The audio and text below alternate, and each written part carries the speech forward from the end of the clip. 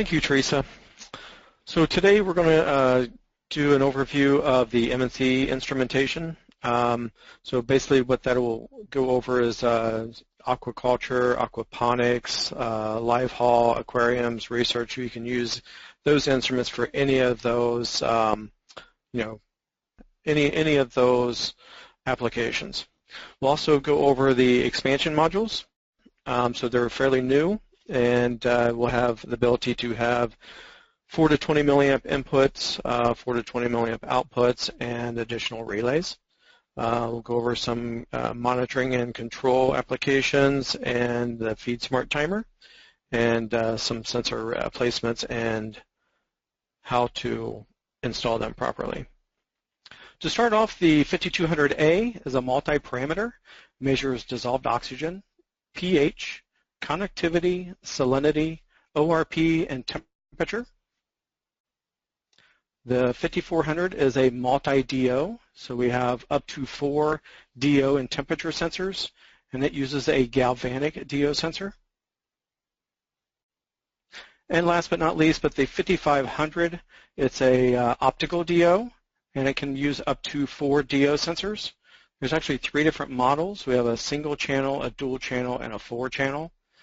So with the optical, it's, it gives you a lot easier to use sensor, a lot less maintenance. It's more accurate. Now keep in mind all 3 of these instruments you can use an AC version or DC version. And with the AC version, you have a 12-volt battery backup option. The new IOEM expansion module gives you the capability of adding to the system. So you can add inputs such as a 4 to 20, 0 to 1 volt, 0 to 5 volt, or digital input. So we can use third-party sensors such as pH and ORP, flow, total gas pressure. The nice thing with that is we actually provide the 24-volt isolated power for those sensors. We also have the ability to do a 4 to 20 milliamp output, so we can control pumps, valves, VFDs, control or go back to a PLC or SCADA system. On the IOEM, you can actually have 120 volt or 12 volt power. The REM, which is a relay expansion module, gives 4 additional relays to add to any system. The 5200A, 5400, and 5500 already have relays, but you can actually put these anywhere you want within the network, and that way you can reduce the amount of wiring and everything. You're only running 1 wire to these expansion modules. The 4 relays are just a dry contact relay, so it can be powered with the AC or DC power, and it can be powered by AC or DC. So now we're going to have Tyler talk about some monitoring and control applications. So here's Tyler. Thanks, Darren. Our aquaculture instruments offer flexibility in the ways you use them. In addition to the native sensor support for the standard parameters on 5200A and 5500D systems, you can also connect a variety of peripheral sensors and instruments using the analog inputs for either device.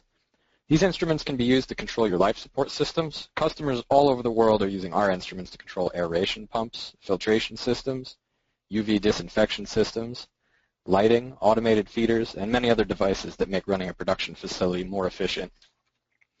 With the addition of our new IOEM modules, you can now output all of the feedback from our controllers to a centralized PLC or to any other control systems that accept an analog input. Our instruments also ship standard with up to 8 dry contact relays. These can be used to control alarms, heating elements, and AC and DC powered devices.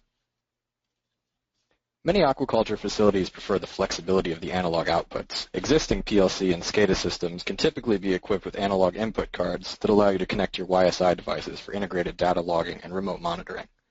If you don't have a PLC or SCADA system, AquaManager can serve a similar function with no professional integration services required. In this example, we'll be controlling DO in a raceway using a 5500D, an IOEM, and a series of pumps and variable frequency drives, or VFDs. To begin, your 5500D will continuously monitor and log conditions for DO and temperature. At the same time, the instrument is sending this sensor data to the IOEM modules. This module is configured to scale the analog output to the measured parameter. You can scale these parameters however you'd like, but we recommend using the full 0 to 20 milligrams per liter scale for dissolved oxygen. The analog signal is received by the VFD. The VFDs are programmed so that if the DO value falls below 5 milligrams per liter, the pumps will ramp up from their regular nominal frequency to a scaled frequency that corresponds to the analog input value. If the DO falls below 3 milligrams per liter, the VFDs are programmed to run the pumps at full frequency. For these pumps, that's 60 hertz. If the system loses communication due to a power failure or other malfunction, the VFDs will automatically interpret that 0 milliamp signal from our instruments as an alarm and run the pumps at a designated safe value. The pumps will then run continuously at the programmed speed until the values from our instruments begin to change. As the raceway gets closer to its optimal DO value, the pumps will return to their nominal state to save energy and reduce the stress imposed on your stock. Many modern VFDs offer a feature to output an energy consumption value as well.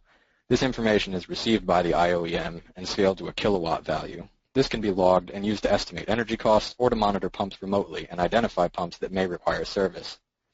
This process is carried out anytime the VFD is receiving a signal from the IOEM. During sensor cleaning and maintenance, the 5500D can be put into a service hold mode to ensure that the system remains stable. In addition to analog outputs, you also have the freedom to control connected equipment directly with dry contact relays. The 5500D is equipped with 8 of them, and the 5200As have 4. These relays act as an automated switch to turn devices on and off depending on a timer or a sensor value range. Many facilities use these relays to trigger a physical or a software alarm to alert personnel of conditions that might require their attention. They're also frequently connected to an auto dialer, so you can have backup remote alarms in case there is an equipment failure elsewhere in your facility. As with the analog connections, the 5500D continuously monitors the parameters for connected sensors, DO in this example. As it's programmed on the instrument or in AquaManager software, the relay will switch automatically if DO is outside of its user-specified range. This can also be accomplished with an REM if you're using many relays and don't have enough at the instrument. Once switched on, the relay will either supply or cut power to the connected device. If the device were a pump, like in this example, the normally open relay would close and allow the flow of electricity to the pump. While the connected devices are active and attempting to stabilize near the set point value, the instrument will continue to monitor all parameters and respond accordingly. Once the DO value is back to its user-specified range, the relay will switch once more, killing the power to the pump and returning to a monitor-only state. While it's possible to configure these set points directly on the instruments, it's a lot easier to use the AquaManager software. This screen here is exactly what you'd see in the systems management dialog for a 5500D with 4 sensors. The arrow on the screen right now indicates the slider that you would see to set your ideal DO set point. You can move the slider with the mouse or double-click it to type in a value. The slider indicated here defines the first point that triggers a low DO condition. If the measured value is less than or equal to the specified low 1 value, the associated relay function would start. Much like the low 1 slider, this slider defines the first point that would trigger a high DO condition. For applications that require lower DO, like hypoxia research, this would typically be associated with the value at which to trigger a solenoid to open and force nitrogen gas through an aerator to bring DO back down to your experimental values. For production aquaculture facilities, it's pretty unlikely that you would use this function. These secondary sliders for high and low DO conditions are used when a secondary relay is in use to more rapidly respond to high or low oxygen concentrations. These sliders control when the alarm will be activated for each parameter. They should be set far enough away from the set point that you don't receive nuisance alarms in the event that you use remote or physical alarming systems. Each alarm condition can be associated with its own relay. And lastly, these drop-down boxes are where you would choose which relay to associate with each condition. The relays can be named in the Setup tab if you're trying to simplify the process. The built-in relays in YSI Aquaculture instruments offer a tremendous amount of design freedom. They can be used to link pH sensors and used to maintain a desired pH level, or you can use them to activate and deactivate chemical and optical disinfection systems based on an ORP reading. You can also use them with our built-in FeedSmart software, included with AquaManager, to feed your stock at variable levels, depending on DO and temperature to optimize feeding efficiency. Darren's going to tell us a little bit more about that. Thank you, Tyler. Okay, so we're going to talk about the FeedSmart feed timer. It is standard in all the monitors, so the 5200A, the 5400, and the 5500D all have the feed timers built in. The 5200A actually has one, where the 5500 and the 5400 have 4 separate feed timers. Okay, they can be set up from the monitor or from the AquaManager desktop software. It can be used with most powered feeders, and could be have up to 255 feedings per day. We can decrease the amount of feed by using the parameter control, and that's based on DO, temperature, and pH values. On the 5400 and the 5500, it is just DO and temp. We could also increase the feed amount based on the FCR, or the feed conversion ratio. Feed amounts can be determined by a rate-based calculation. How that works is we do a calibration on a timed basis, and then we weigh the feed and put that into the instrument. I'll show you that a little bit later. Units of measure, as you can see, we have ounces, pounds, kilograms, grams. All those are user selectable. And it can be used with an REM module. So you can actually have an REM across the room, so it's right next to the feeder controls, and it saves a lot of time on wiring.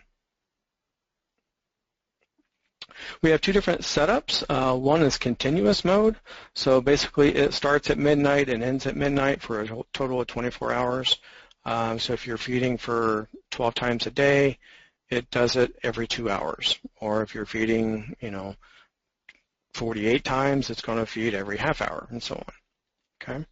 On the time mode, it starts at a certain time, user inputted time, and a user inputted time to stop.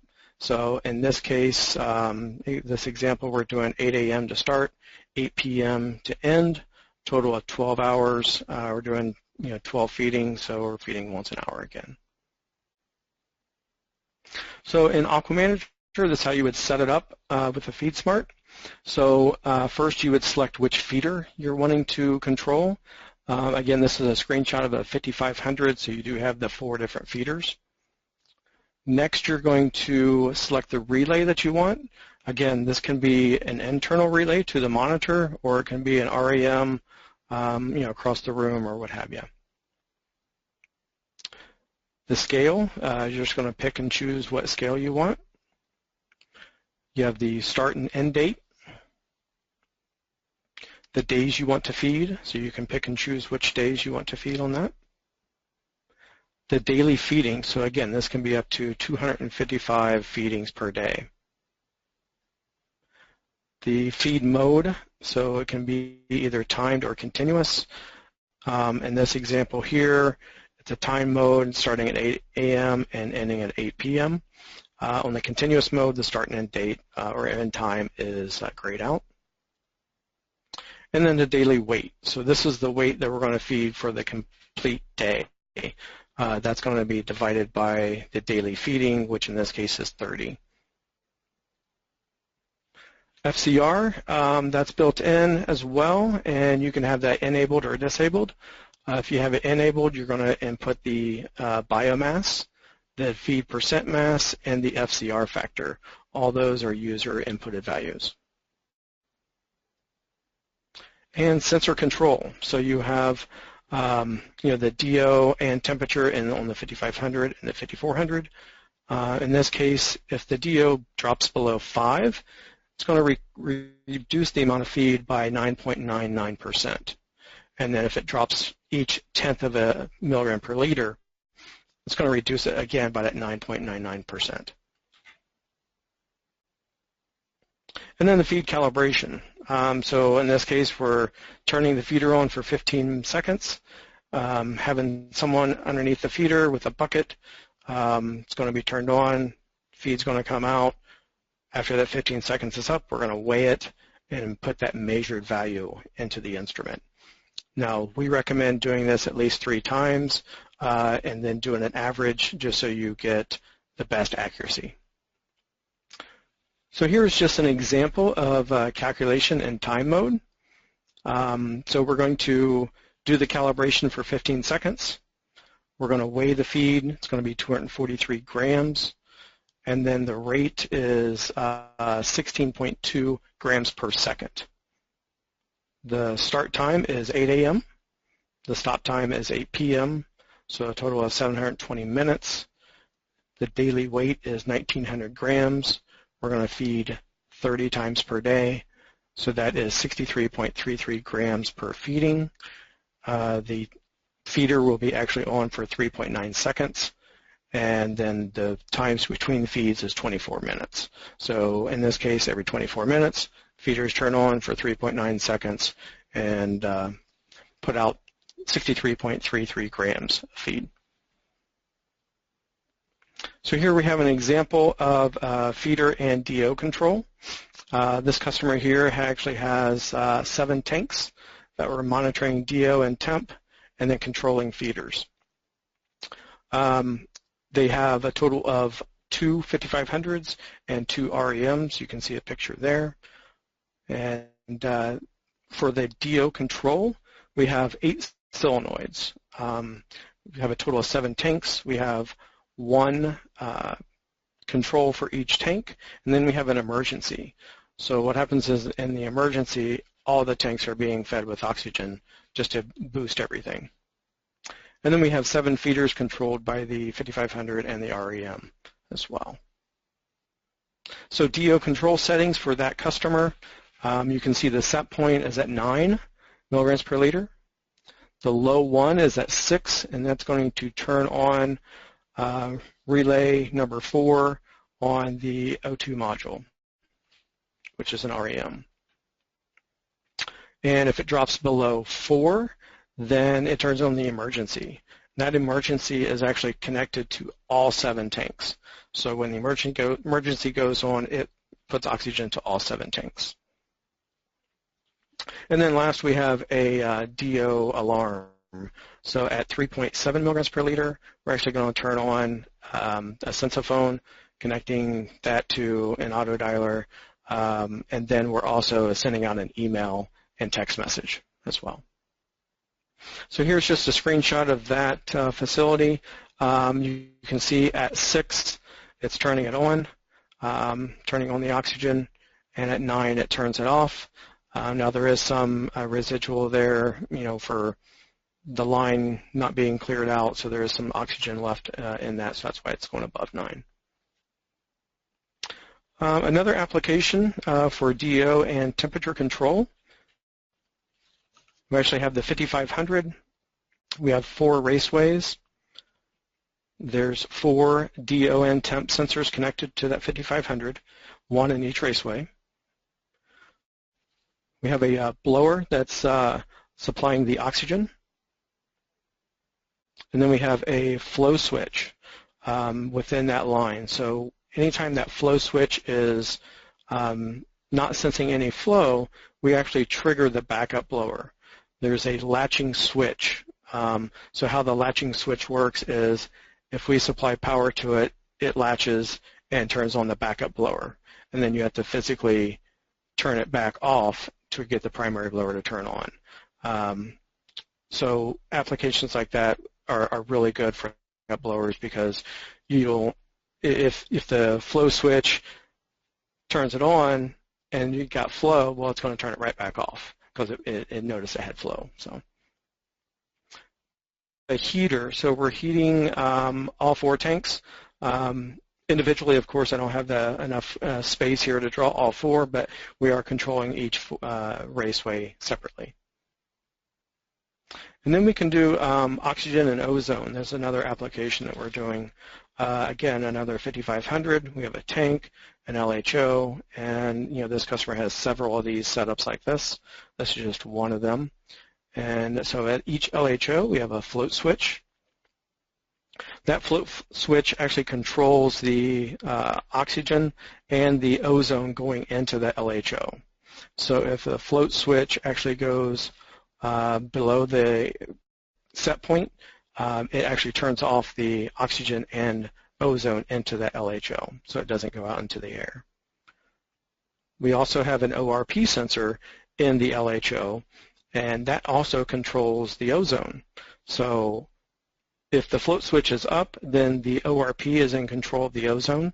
If the float switch is down, it is always turned off. The ORP has no control. We also have a DO and temp sensor in the tank, and when it notices the DO in the tank is low, we actually turn on aeration in the tank. And also, if the float switch is triggered and turns off the oxygen at the LHO, that automatically turns on the tank aeration. And here's just a example of the 5500 and the control at the tank and the controls at the LHO. You can see there's a automatic switch, so you can turn it on auto, on or off, so they have the ability to keep it on if they wanted to override the controls. So we will have a new app coming out. It's for the iOS app. So we'll have the ability to look at your data, look at the functions of each individual instrument, whether it's in control, whether it's an alarm, or everything's running normal. And then we can actually look at current data and see if there's any alarms. We can reset that alarm from the app. And then we can look at historical data, and zoom into that. We can look at it in portrait mode or landscape mode, in all different screens. So you can zoom into each screen and everything as well. Okay, so Tyler is now going to talk about the sensor location and some of the other sensors and everything. All right. So during the design phase and planning of a new facility or retrofitting an old one, making an informed decision about where to locate your sensors is essential to getting quality data. Raceways, in our experience, typically exhibit pretty uniform flow and generally unstratified characteristics. So placing your sensor at any point of the raceway is usually acceptable. Unless you're aware of dramatic changes in temperature within the water column, depth typically isn't a concern, as long as the sensor is placed deep enough that the sensor is always submerged. Smaller systems and round tanks can exhibit different flow characteristics, so we typically recommend mounting your sensor near the middle of the tank and deep enough so it'll never be in the air. When placing your sensor, just make sure to consider several physical factors that could affect the quality of your data as well, like the location of your aeration equipment, heating elements, feeders, and the general flow and mixing characteristics of your raceway or tank. Minimum water depth is pretty important for all sensors because if any of them are exposed to air too long, it can cause damage to the sensor that might require new sensor caps or electrodes. We pretty frequently get asked about what to call each part of the sensor, and until recently I don't think we've explained it very much. So generally, this is what you would see with a 5500D. This is the optical dissolved oxygen sensor assembly. And we usually refer to the larger part of the sensor as the sensor body, and there's a temperature sensor that looks like a silver button. It's not shown in this picture, but that is what that silver button is. At the end, you have the optical dissolved oxygen sensor cap. 5200A is a multi-parameter instrument, so you have a few more sensors on this one. We refer to the housing that all of the sensors are installed to as the sensor bulkhead. The DO sensor is the shorter sensor with the membrane cap. And your pH or ORP sensor may either be a combination sensor or just pH. It usually has one or two glass bulbs on it. The conductivity temperature sensor is the black sensor with the holes and the piece of metal protruding from the end. We also offer a few peripheral sensors that you can connect using those analog connections we talked about. This is a MJK pH sensor. They also offer ORP electrodes for this one. And they've designed this one so it can be threaded into their own mounting option or installed directly in a pipeline. The selector ring is used during calibration and can be removed if you don't want to leave it on. And the sensor body is stainless steel. The electrodes on this particular sensor are user replaceable, so you don't have to send it in for service when your electrodes end up failing. That's all we have, but if you guys have questions that either don't get answered today or you don't think of till later, feel free to contact Darren or I directly, and you can see what we're up to on Facebook, Twitter, LinkedIn, or YouTube, where you can find more training videos on different instruments. Thank you, Darren and Tyler. We do have a few questions. First one being, how often does the optical DO sensing cap need to be replaced? So typically the optical DO caps last around a year. I think the only time you'd see any different is either if it dries out or if it's been exposed to alcohols for any extended period of time. Alcohols will peel the paint layer right off the end of it, so we advise against using it in any application where it might come in contact with that. Thank you, Tyler. Okay, on to the next question. How sensitive in terms of accuracy and precision are your pH sensors? Would an YSI pH sensor be accurate enough for hatchery use? If not, do you have any advice for the best way to monitor shellfish hatchery pH or aragonite? Okay, so our pH sensors have an accuracy of plus or minus 0.2 pH units. Pretty sure that's the same for the EXO as it is for like the 5200A or even the MJK pH sensors. I mean, generally that's pretty standard and what most people use. So yeah, it would be sufficient for monitoring shellfish hatchery and for the pH and other sensors. Great, thanks, Darren. Next question, how often do the sensors need calibrated?